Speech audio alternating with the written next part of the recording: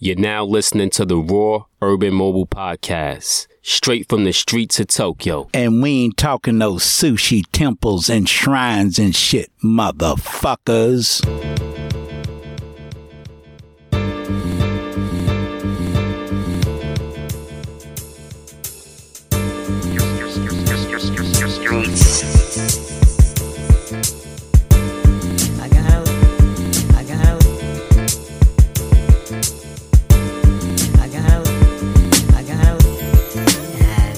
Live from the streets of Tokyo, it's the Raw Urban Mobile Podcast. Back at it again.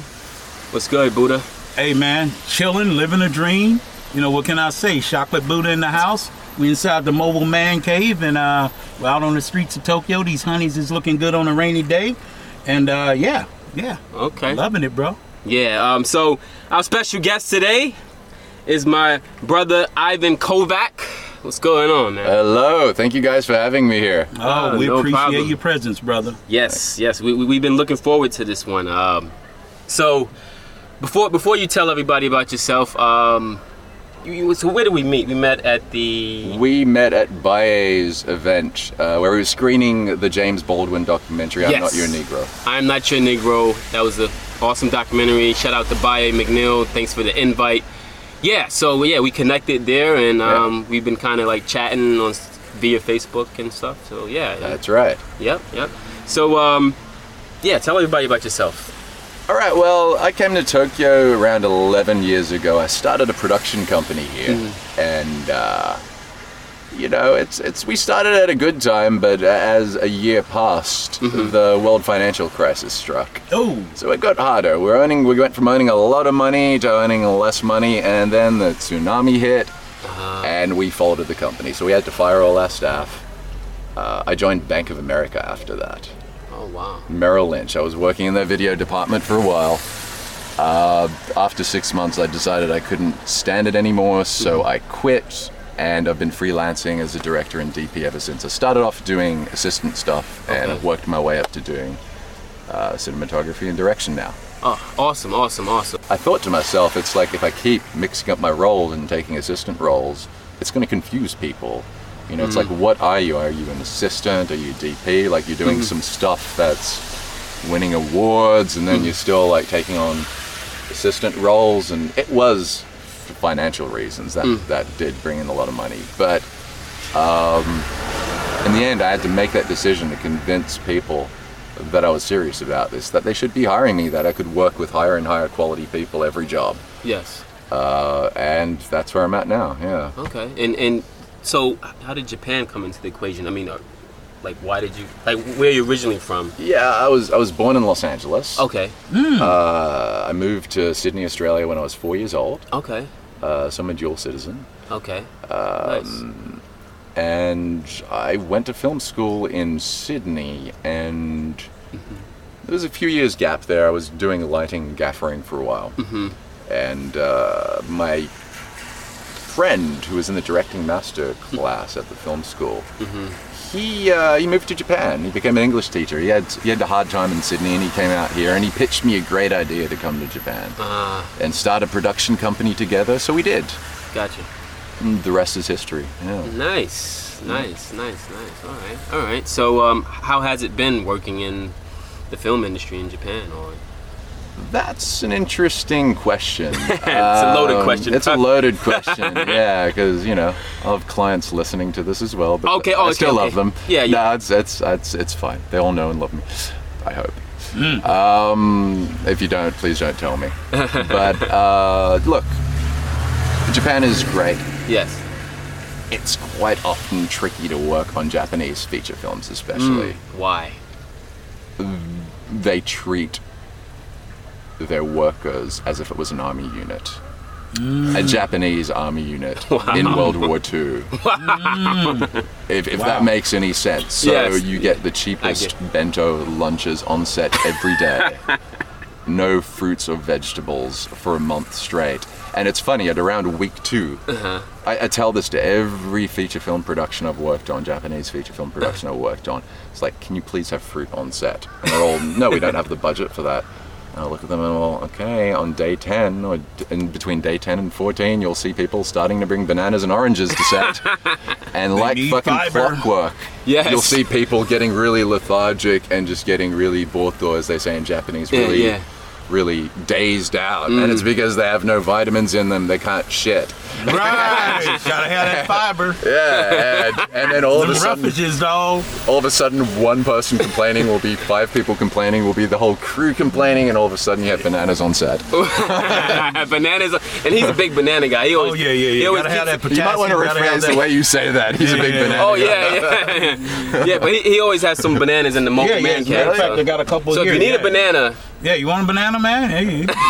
I'm bananaed out today, but Oh, okay. I wouldn't mind an orange or an apple. Yeah, I can imagine the whole crew walking around Yeah. constipated, or Yeah. you know, you hear a bunch of grunting in the toilet because you gotta take. It's hard to shoot when you can't shit. Yeah. That should be a t-shirt. Yeah. No pun intended. We're just shooting the shit. hard to Anyway, shoot when you yeah. can't shit. Yeah. But look, it's just on the commercial side, I think Japan is great because there's so much shit happening here. Yeah. I believe it's the 3rd largest commercial film industry in the world. Oh wow, I didn't know that. It's after America and India. Please, someone correct me if I'm wrong. But Hollywood. you got Hollywood, Bollywood, and Japan. Yeah. And it's just it's fantastic. Everyone that I know is just consistently just working and doing interesting projects. So if you have an ambition to do something in the film industry, in the commercial film industry especially, there's a place for you, whether you speak only English, only Japanese, Oh, wow. or are bilingual. All right. So for all those out there in the audience, hope you heard my brother Ivan say that. Hey, All this you opportunity is aspiring here. Creatives. Yep. Yeah, you Just bring your fruits and. just have to have ambition. Yeah. Yeah. And bring your own fruit. Yeah. Bring some bananas and apples with you. Well, you know, you've done a lot of work. Yeah. You've sent some stuff to me, and I've watched it, and I really enjoyed it. There were 2 films I wanted to talk about in particular, 2 documentaries, and one I guess we can start out with is the Fukushima documentary, which is called Alone in the Zone. That's right. Yeah. Tell us about that. All right. So that was that. Before I did that movie, I wasn't doing too well in Japan. I was, you know, just taking whatever jobs that I could to make ends meet, whatever it was, and you know, I was making ends meet some months. Other months I wasn't. And I'd done a few documentaries in the Tohoku region of Japan, which is, if the audience doesn't know, where the big disaster happened Yes, in the earthquake. 2011. The earthquake and tsunami, where I believe like 20,000 people lost their lives. Right. Yeah. I'd done a few movies in Ishinomaki with a friend called Jeffrey and Paul Johannesson. Okay. Paul's since left back to Norway. Okay. But me and my friend Jeffrey, we still regularly do these projects together, and we just came up with an idea. He had done an interview, I believe, with this guy who lived in the 20K exclusion zone, and he was just taking care of people's abandoned animals. Wow. I thought to myself, wow, this would make a really great documentary. We have to form a story around it. Yeah. At the same time, Vice contacted me. Vice Japan had just launched in Tokyo at the time. Oh, wow. And they needed to do an anniversary of the disaster story. And I pitched my idea, and they loved it. Wow. And the rest is The rest is history. history. Yeah, the rest is Wow. history. We went up there, we interviewed people, we traveled all around the region to you know, we juxtaposed 2 stories. One guy who abandoned his cattle and killed them, and this guy who was saving people's abandoned cattle. So 2 separate people there. And I knew through that conflict, I knew we needed both characters to actually generate not just a story, but without being, I didn't want to be political in this documentary. Okay. I wanted to be political without being political. I wanted to show tension and conflict between 2 opposing opinions and 2 opposing actions, Yes. thereby creating conflict, and then letting people decide for themselves what their opinion on Fukushima was. And it did generated a lot of talk. Like, you look at the YouTube comments there, and it had the exact reaction I'd hoped for. And it received an award, right? It got honored for a Webby. Yeah, that's Okay. right. Yeah. Nice. Congrats, man. Thank you. Awesome. Now, was that the same one you guys did on the TED Talk? Is that the same? That one? was the Ishinomaki documentary. Ishinomaki, so that yeah, was, okay. I don't know what it's called now. The name has changed, I think, a few times since. But when we made it was called Then and Now. Okay. That was very touching. Thank you. Yeah, I mean, when I watched it, I'm watching people who is showing so much compassion in the midst of so much disaster, and you know, people who are keeping their spirits up, and still have hope, you know, after going through so much. So yeah, I just wanted to let you know that was thank you. that really hit me. Yes. You know, the resilience of people. You know, instead of hearing all this crap we hear over the news and all this, that and the other, you know, this was, people need to check it out. So describe what it was like to be on the ground and shoot that. Which one? With the Alone in the Zone. Alone in the Zone. Wow, there's, that's, I mean, that's like a your trip. feelings, It was hard because at the time you actually couldn't enter the zone at all unless you got permission from somebody who had a house in the zone and tagged along with them. Okay, gotcha. Or had special permission from the government or something. You couldn't even pass through. Now you can. Okay. But at the time it was so radioactive that you couldn't. And it was strange because it's almost as you imagine. What's that video game? Which is about a post-apocalyptic world, and I'm not a video game person, so I'm lost. It's funny because like in Then and Now, that documentary that you saw, one of the characters mentions that he felt he was like in that post-apocalyptic video game, and it's exactly what it felt like. You go through these barriers, and we were the most stylish people in this radioactive zone. I tell you what. We had a red convertible. Wow! And we were driving through that. Of course, the roof was not down, but and it was odd because you pass through these gates, and when you enter the zone, you go through the first reactor. That's Fukushima Daini, the second reactor that didn't explode, as separated by a few Ks, and they give you a dosiometer. To see the dose of radiation that you have received. And then when you exit, they make a note of it. And that's that. We brought along our own Geiger counter. It was a $900 Geiger counter, and we wanted to do a comparison check between theirs and ours. Yes, and we found out ours read several times higher. Wow. So I don't want to say that the Japanese government was lying, but I think the Japanese government was lying about that because we had like a $900 Geiger counter, and their Geiger counter, their dosiometer was a cheap piece of crap, basically.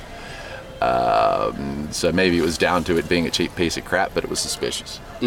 So like, did you have any doubts still going there or doing the project? Yeah, I didn't want to get my balls fried. I want to have kids at some point. I didn't want to get my balls fried. Like it's you know, I didn't want to. So what made you go through it? I mean, it's just grit. We felt like we really needed to do it. Like every step of the way, every interview that we're doing leading up to that, it just seemed right. So we just went ahead and continued doing it. It's crazy because the more you get into the zone, the creepier it gets. All the houses were overgrown with grass and the roads were unkept. And the craziest thing was you saw life everywhere. Ostriches would walk across the road. Wow. It's just those wild boars running around. There was life everywhere. It's like when people extracted themselves from there, nature reclaimed it. Yeah. And it was a surreal experience, especially when my co-shooting partner, against my wishes, ate a lot of beans the day before. And we're in the zone and we're lost in the mountains, and it gets really radioactive in the mountains for some reason. I think because it traps, like it just, the wave of radiation hit the mountains and just condensed there. He just would fart like a fucking champion. And I warned him about not eating this, and I had to make this, you know, it's like one of those decisions that you make. You have to think about clearly, and it's like, what do I do? Do I inhale radioactive oxygen, or do I just breathe this guy's methane? And I said, fuck it, Jeff, you motherfucker. And I opened the window and I just took a breath of deep fresh radioactive air. Wow. Down south, we always used to say, red beans, good for your heart. The more you eat them, the more you fart. Yep. I mean, who the fuck hot boxes in a radioactive zone? Like,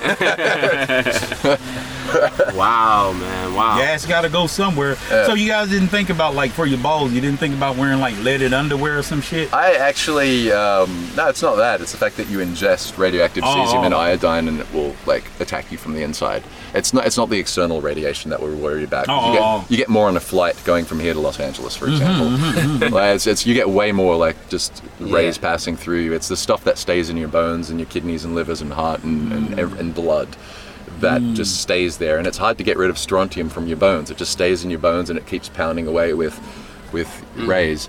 Whoa. That was the scary part. But I got the Geiger counter at one point and checked my balls and they were fine. So, yeah, like girl be in bed with you saying, "Damn, honey, why your balls glow in the dark?" This is like, yeah, but wow. So, are your balls radioactive, or are you just happy to see me? Yeah. Happy to see you, girl.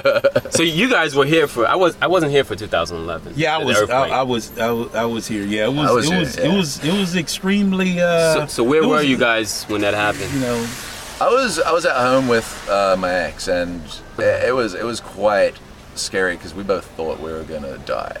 It went on for like 6 minutes. Were you in Tokyo? the earthquake. I was in Tokyo. Okay. Yeah. Right. You know, that's funny. Yeah. I was in Tokyo too because I do a lot of street photography, right? So I was driving here and I'm in a van, and you know, this was my Japanese van. And a van is like a street box. photography in a van from a van.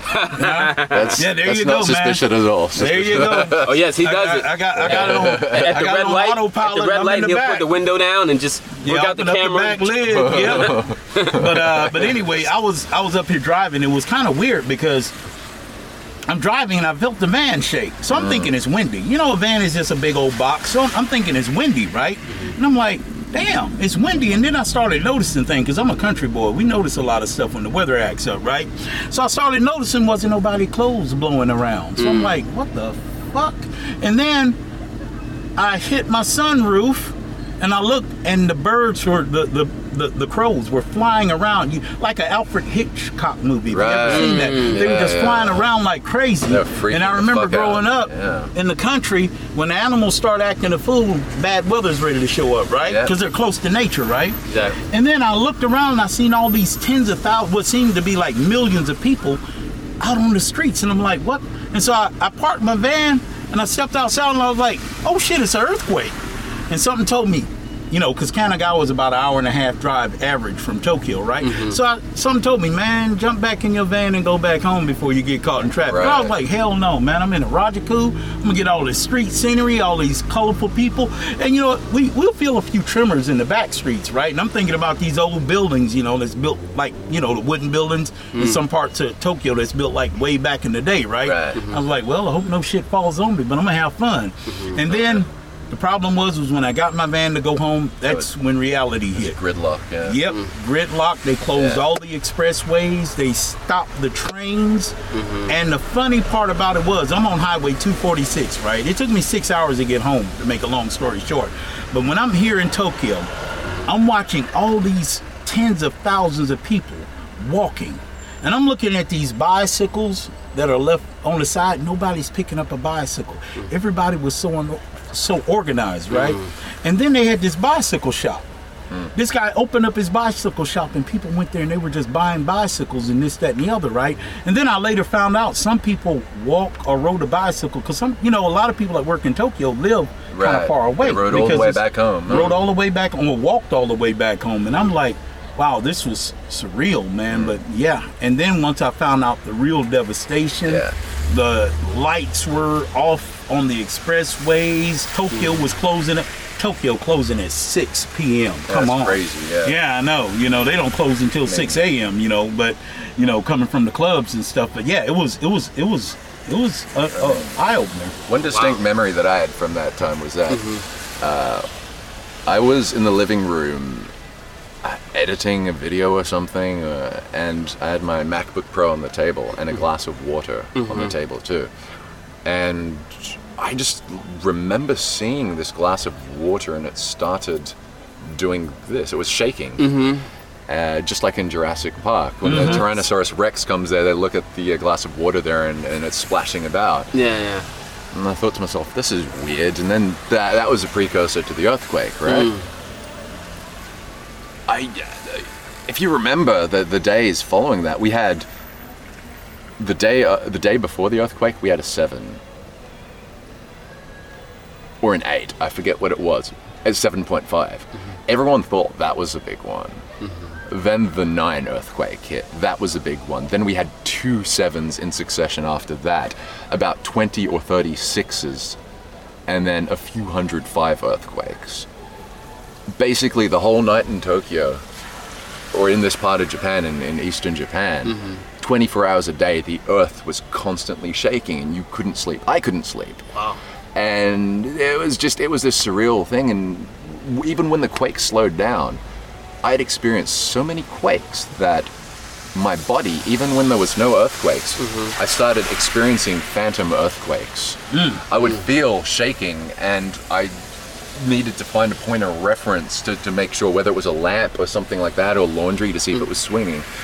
So I remembered the first thing that I saw when the earthquake happened. It was a glass of water on the table. For those first 6 months, I always left a glass of water on the table so I could actually cross-reference reality to my phantom earthquakes. Wow. Yeah.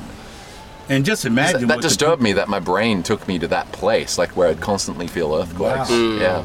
Well, just imagine what the people felt who were like Oh man. at the epicenter, you know. And That's a good point you brought up, because I wasn't here for 2011, but I think I kind of have those phantom things too, because I mean, I've been here for a while, and I know sometimes I'm at work and I'm like, is that an earthquake? Yeah.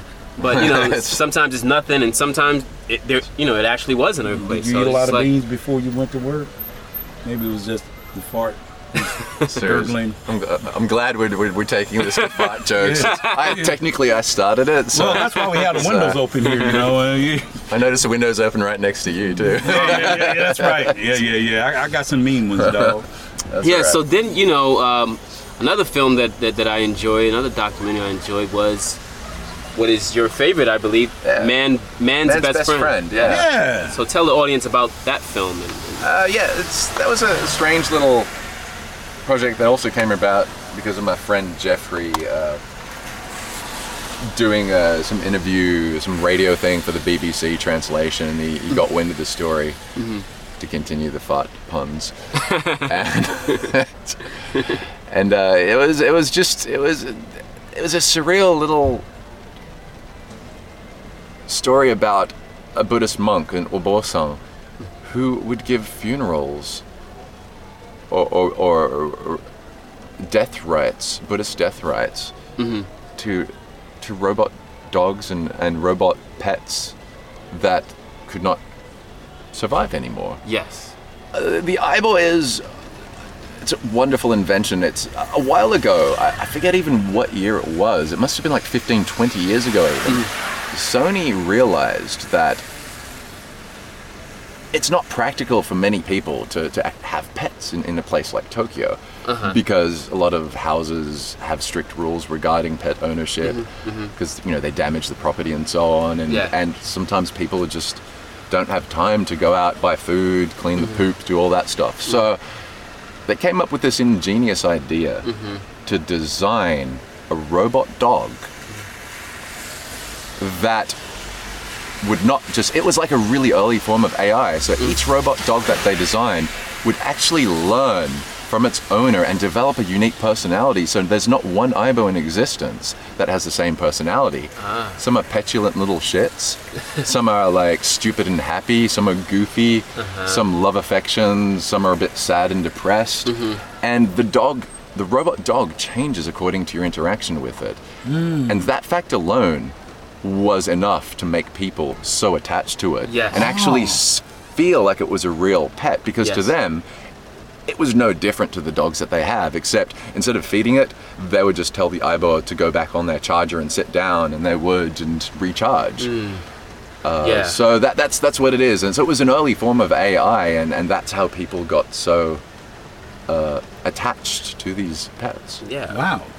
And I thought that's such a strange thing. It's even Japanese people hear about it, think this is weird, but then I point out that it's actually not that strange to perform death rites for inanimate objects in Japan, because part of the Shinto belief, and even though this was a Buddhist funeral, every Japanese person dies as a Buddhist. Yes. Basically, that's the saying. You Exactly. get married as a Shinto and you die as a Buddhist. Yep. A lot of people forget that you just don't throw, if you have a doll, you don't throw the doll away because you believe that the doll is imbued with some sort of spirit. Yes. You take it somewhere and you get it burnt or what have you. You have a priest, obosan, perform a rite on it. Even back in the day, sewing needles, people used to perform death rites for that. Wow. And it stems from the Japanese Shinto belief that everything in this universe is imbued with a life force, a kami-sama. Has a soul, or Exactly. Right, and right. people often confuse the term kami-sama to mean God. It can mean that, but more often than not, it's talking about a spirit. a spirit. Yes.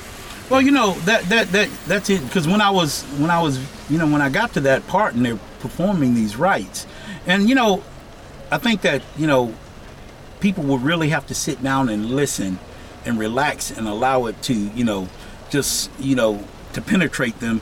And when I thought about it, what I got from it was the fact that those inanimate objects were created by human beings. Their spirit Sure. is connected to that inanimate object. They were programmed by human beings, which their spirit is somehow, indirectly, however you want to say it. It's just so I can understand. And then the people's relationship, like the one lady who was who had suffered from a car accident, and she spent a year in the hospital, and that was like her therapy. And it reminds me of the therapy dogs that they use for the military veterans who were suffering from PTSD. So it may sound weird to some people. Some people may say, that's some bullshit, motherfucker, stupid, this, that, and the other. But if you think about it, and you made a great point, everything in the universe was created. Everything that's created is from the universe, and we Absolutely, are from the universe. I couldn't have said it better myself. Yeah, that's kind of like. Me and Jeffrey. I'm not going to speak for him, but I believe we have pretty much the same view on this. Mm-hmm. But it stems from the reason why we originally I'll speak for myself. Mm-hmm. Why I started doing all these documentaries. I truly do believe that. Who was it who said that? Like, we're all stardust, and it's just, I think who was that? Forgot his name right now, but yeah. it's just and Carl Sagan. Yeah, that's it. Carl Sagan, that's my man. And even if you take it to more like an even more technical aspect, it's you look at Einstein and his most famous equation, E equals mc squared. Yes. Mm-hmm. It's changed the way we live life. This has brought on a future we never could have imagined had he not theorized this. Yes. Essentially, he equates energy and matter. Energy is matter condensed, which means, by definition, we are all intrinsically related. We all come from the same original source of energy. It doesn't matter if you're a robot dog or if you're a human being. It just matters that different entities have had a different combination of atoms reorganize themselves to subjectively perceive the universe in a different way. And that's kind of wasn't said in that documentary, but that's behind the scenes. Yes, that's the what I was scientific. thinking. I couldn't help thinking that, because I was born a Catholic. Okay. And now I consider myself a lapsed Catholic. You can never actually remove yourself from the Catholic Church. Once you're on the registry, you're there till you die. But I don't consider myself a Catholic anymore. Right now, that is the way I see the universe. Wow. Yeah. Yeah. One thing that moved me in the film was that. So I believe the guy that does the repairing, he was talking about how one of the owners of the broken Aibo, or the AI robot thing, was saying that. He was saying, maybe you can help me out with this. He was saying something about how once he saw it fixed, and when he saw the robot, the Aibo moving around, and he was just so Genki, so full of life, and it inspired him to get better, because he was dealing with some type of sickness or something like that, and I was just like, wow, you know. I mean, it was very subtle, but just deep, you know. I really felt that. It's like the way we build connections to things is a curious thing, you know. It's I mean, it's strange. We're talking right now, we're communicating, and we can do that through language and grammar. Yes. But it doesn't matter what it is.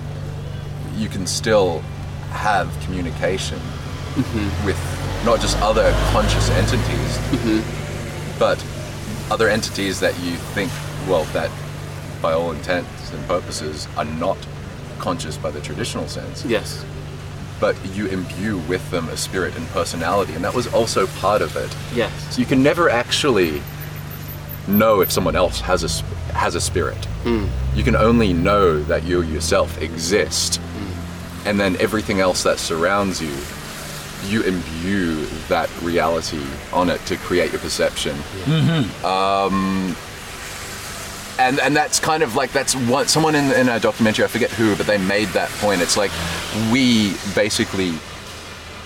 attached to these dogs. We imbue them with a spirit because we see them.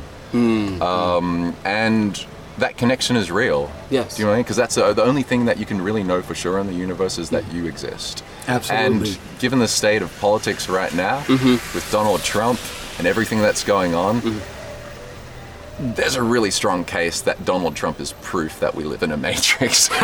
And that he is the cat that appears twice in the matrix when it starts to schism and Agent Smith comes in there.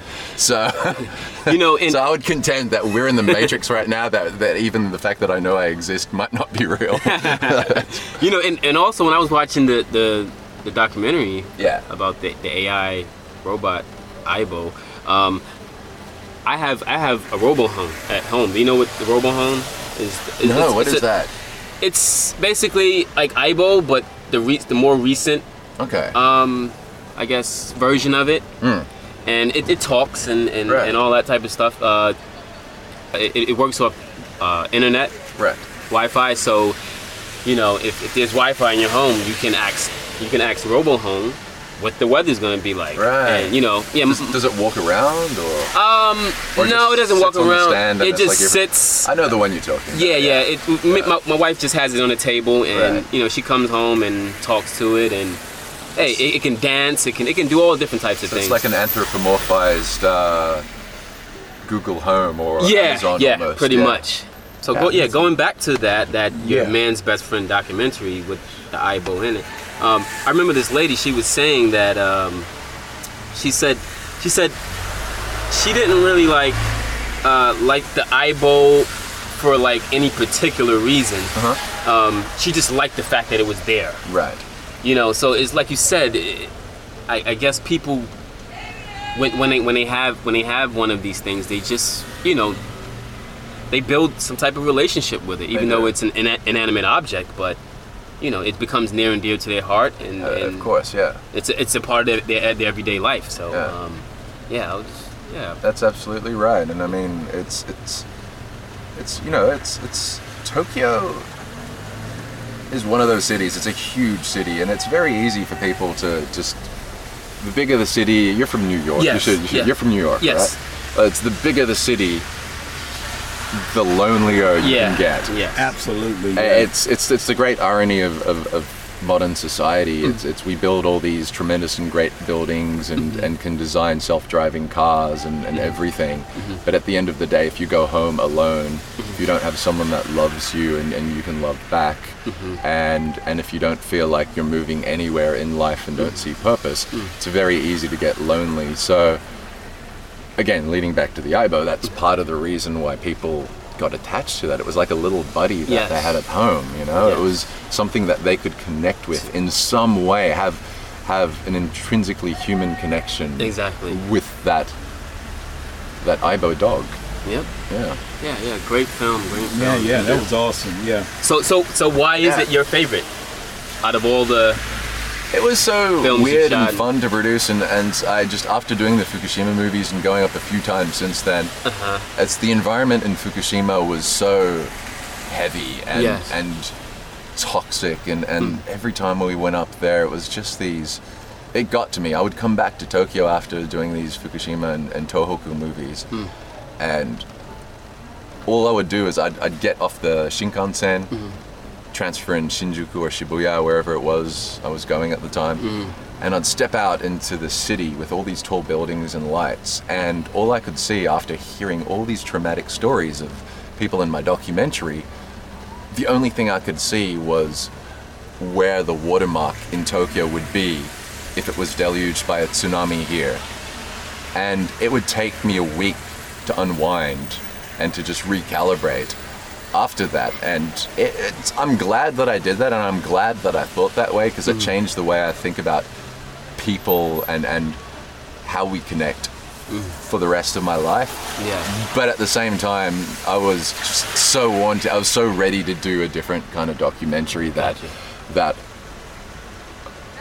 was spiritual and more lighthearted, but just as meaningful in a different way. Exactly. It was And still that's about what I felt. connection. Yeah. Yeah. Oh, okay. It was very spiritual, very simple, subtle, but yeah, I love the film. Yeah. Just a quick one. Yeah. Back to the Fukushima. When you were up there doing your documentary, did you feel death? Yeah. Yeah, the whole time. It was. I know. I'm really aware of the fact that part of it was psychosomatic. You know, I could feel toxicity. You could almost see it in the air when you were there. But yeah, you could. It was tangible. You know, it was tangible. Just everything around you when you're in such. When you're in. I was shooting in a radiation suit, a Tyvek radiation suit. I had a Tyvek. I had a 3M air filter mask. And it's not a simple mask that you see on the Tokyo subways. It was one of those masks that actually had a little element in the front. And when you'd breathe out, it would move out. And when you'd breathe in, it would move in. It had a little ball or something in there. And it would drip condensation from there. And I remember how hard it was shooting when condensation was dripping from my mask into the camera. Wow. But it was not a pleasant experience, but it was a worthwhile experience. But yes, you could. I don't know how real it was, but I perceived it. It felt sick. You could perceive it, and to be honest, I don't know how anyone, even though the government's trying to tell us that it's safe up there. I don't know how safe it is, and I think it's very foolhardy to even consider allowing, especially women and children or anyone of like childbearing age, to move back up there, because it's not worth it for future generations. Vegetation, where are you going to get your fish? I mean, you know, it's all that crap is. Are you really going to allow your children to like just play in a field that still has radioactive iodine or strontium or cesium there? I mean, it's even though it's in small amounts, you got a reactor that's still leaking out into the ocean there. It's like, I don't understand what they're thinking. It's money. It is money. It is money, and that's the greatest, like, the root of all evil. No. the saddest thing that I find about that, and I'm going to get a little bit political here, is that this whole project with all these reactors on Japan never should have happened to begin with. Yes. I'm not intrinsically against nuclear energy, but to put this many reactors, 50 plus reactors, on the most tectonically active place on the planet is an exercise in insanely high level stupidity. And to know that it was the American government that pushed this, the Atoms for Peace project, they pushed this onto Japan as part of the recovery process. It was, I believe it was, correct me if I'm wrong, but I believe it was an American reactor design as well. I'm not too sure. It might have been a Mitsubishi design, but I believe it was an American design. And all the uranium, like probably 90% of the uranium came from my adopted country, Australia.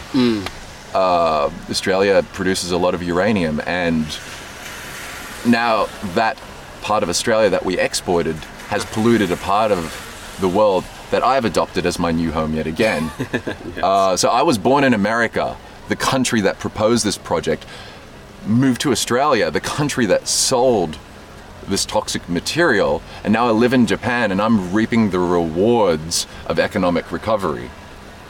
And you could apply that logic to so many things in society, but this pisses me off. It's for far too long we've neglected people for the sake of profit and the advancement of society. And you can take that in terms of socioeconomic class. You can take that in terms of race. You can take that in terms of religion, even in certain parts of the world. And what we're seeing right now, as we spoke about before this interview started, like maybe Donald Trump, to just take a huge tangent, was the best thing to happen for America, because just by the fact that he exists is making people react and realize what is true, what they truly believe in the world. Now people are starting to talk again. We really need to get healthcare back on the map. We really need to work out a way to not have American kids in debt for the rest of their lives for a college degree. We need, people are realizing all these things, and now black folks, women, and highly educated university professors and so on running in record numbers, and we need that recalibration of American society right now. And that's what happens in America, as my dad used to say when I was young, when America coughs, the rest of the world catches a flu. So hopefully that'll spread like wildfire, because I see this toxic nationalism springing up everywhere in the world, and we need a reset button. Very toxic. And maybe Trump is part of that. Maybe we in 10 years will be thanking him for being himself, even though we might hate everything that he stands for. So that's my point. Where do we go from here, man? Well, that was I appreciate that insightful response. But so what have you been up to recently? As far as with film and recently I've been doing mostly commercial projects. At the end of last year, I did a campaign for the JNTO, which is the Japanese National Tourism Organization. And it was a worldwide campaign to promote tourism to Japan. And that was amazingly successful. We got 22 million views last count. It was on TV. The 30-second spot was on TV all across the world. And again, part of that was to show, a lot of people have created a myth about what Japan is in their head. In reality, it's a very different country to a lot of it. It's more than just geisha and sumo. And maid cafes and pet cafes, sushi I feel temples and shrines. And temples and shrines. It's a lot more than that, and that's what the campaign tried to show people. Like, if you want, you can. There's a lot of other stuff here. That's I feel there's a myth too with technology in Japan too. Like some people think it's like way more advanced than what it really is. Man, I still have to send faxes to people. I didn't even have a fax machine. It's like, what's wrong with a PDF? Like, it's just like they're gonna go from fax to telepathy. They're gonna skip a few generations. Like, that about Japan. And one of your most recent projects with Jaden Smith. That's correct. Tell the audience about that, man. That was pretty cool, man. That came out of the blue. It was. I didn't expect to be working with Jaden, but in fact I wasn't even on the job until a few days before, and I don't know what happened. Oh wow! But there was. I think it was down to me and one other person. I still don't, to this day, I don't know who that other person is. But for whatever reason, I ended up shooting a series of 3 music videos with Jaden in Tokyo. Wow. And I remember seeing I believe I'm following Pete Rock, R&B Yeah. influencer. Man, R&B. Well, I say R&B, hip hop. Sorry, I was following P Rock on Instagram, Yeah. and he posted a picture with Jaden Smith. So I remember him being in Tokyo, Right. but that's what it was for. He came. But for, man, that was nuts to just. I mean, for Yeah, starters, describe that. he was. I went into this not knowing, like, I was told to be careful, you know, he was Yes. very famous, so on and so forth, you know, people had watched previous interviews that he'd done and so on, and it's like, you know, just treat this very carefully. Yes. As soon as I got on location, he was nothing but cool. He was just a dude really respectful, really thankful. Okay. And I couldn't help but think to myself, man, if I had to raise somebody, a child, I couldn't have raised a better kid than that, because Wow. he was not pretentious in any which way. He was really down to earth. And if he was what the paparazzi and media said in the past, which I highly doubt, but even if he was, he's not that now. He was just nothing but a fantastic person, and I think he's got a huge future ahead of him. He's got a lot of ambition, Yes. and when he finds his place in the world, wherever that is, like his real place in the world. Right now, he's doing a record label, fashion. He's getting back into acting after a hiatus from that. Yes. He'll find it, and I think he'll be. I'm hesitant to say this, but I think he'll be as big, if not bigger, than his dad at one point in his life. Yeah, certainly. I mean, he got the future ahead of him. Yeah. Very young. So, was it difficult to shoot 3 videos in 2 days, or It was, it's. how does that work? I thought it would be really difficult, but just we were really efficient. Jaden knew exactly what he wanted out of it, Okay. and we just worked together to get the shots. He was really respectful of my input. Okay. When he thought it would make a great idea, he'd go, yeah, do it. When there was a problem with his performance, and I pointed that out to him, he's all, I get you. Won't be like that the Oh next wow. take. So Boom, right away he'd fix that. It's just you no actually had rehearsal. the balls to. Yeah, of course. Yeah. Okay. Hey. You're the Man. director. I'm not gonna. I was DPing that one, but it's like I don't want to produce a shit video for Exactly, him. If he's not doing something right, or if it's not looking right, I'm going to point it out to him in a respectful way. I'm not going to say you fucking suck. but like it's if word gets back to the Smith family about that, I'm never working in Hollywood. Man, I'm telling you. We'll go back to that Muhammad Ali character and your ass or something. Right? Yes. But Yeah. But I'm looking forward to seeing. Yeah, I'm positive about this. I don't know when it's going to be released. Okay. I think when his EP or album drops it, Okay. he'll release a video at the same time. Okay. But I think this is one video in particular. I think Okay. it's gonna do well. hit a cool 100 mil. Yeah. Oh, nice. I think it's gonna hit that many on YouTube. Wow. I have a feeling. It's just there's something about it that's just the song is catchy as Catchy. fuck. Okay. So dope. catchy. Dope. And it's a perfect fusion of. It's interesting. It's part. I'm hesitant to describe it because I'm lost on hip hop. Okay. I loved hip hop back in the 90s. Okay. And then Eminem came around and I thought, he's kind of all right. And then Kanye, a couple of Kanye albums, I'm like, hey, he's good. And I just started like losing track of hip hop. Same with me, man. But it's like, I don't know. It's like there's a bit of Tyler the Creator. Tyler the Creator there. Yeah. There's a bit of like trap in there. There's a bit of like there's a few different influences. And There a bit of Kanye in there? I would say there might be a bit. Yeah, like, I think Kanye is a big influence of his. Okay, Yeah. gotcha. But yeah, with that music video combined with that track, I think it's going to be huge. Dope. I think people are going to love it. Dope. looking forward to it. Yeah, man. Well, before we get out of here, hit us up with the audience up with the social media. All y'all good people out there who enjoy the Raw Urban Mobile Podcast, please follow us on Stitcher, Podbean, iTunes, and also follow us on Instagram and Twitter. And we appreciate the love, and we appreciate Brother Ivan for showing up.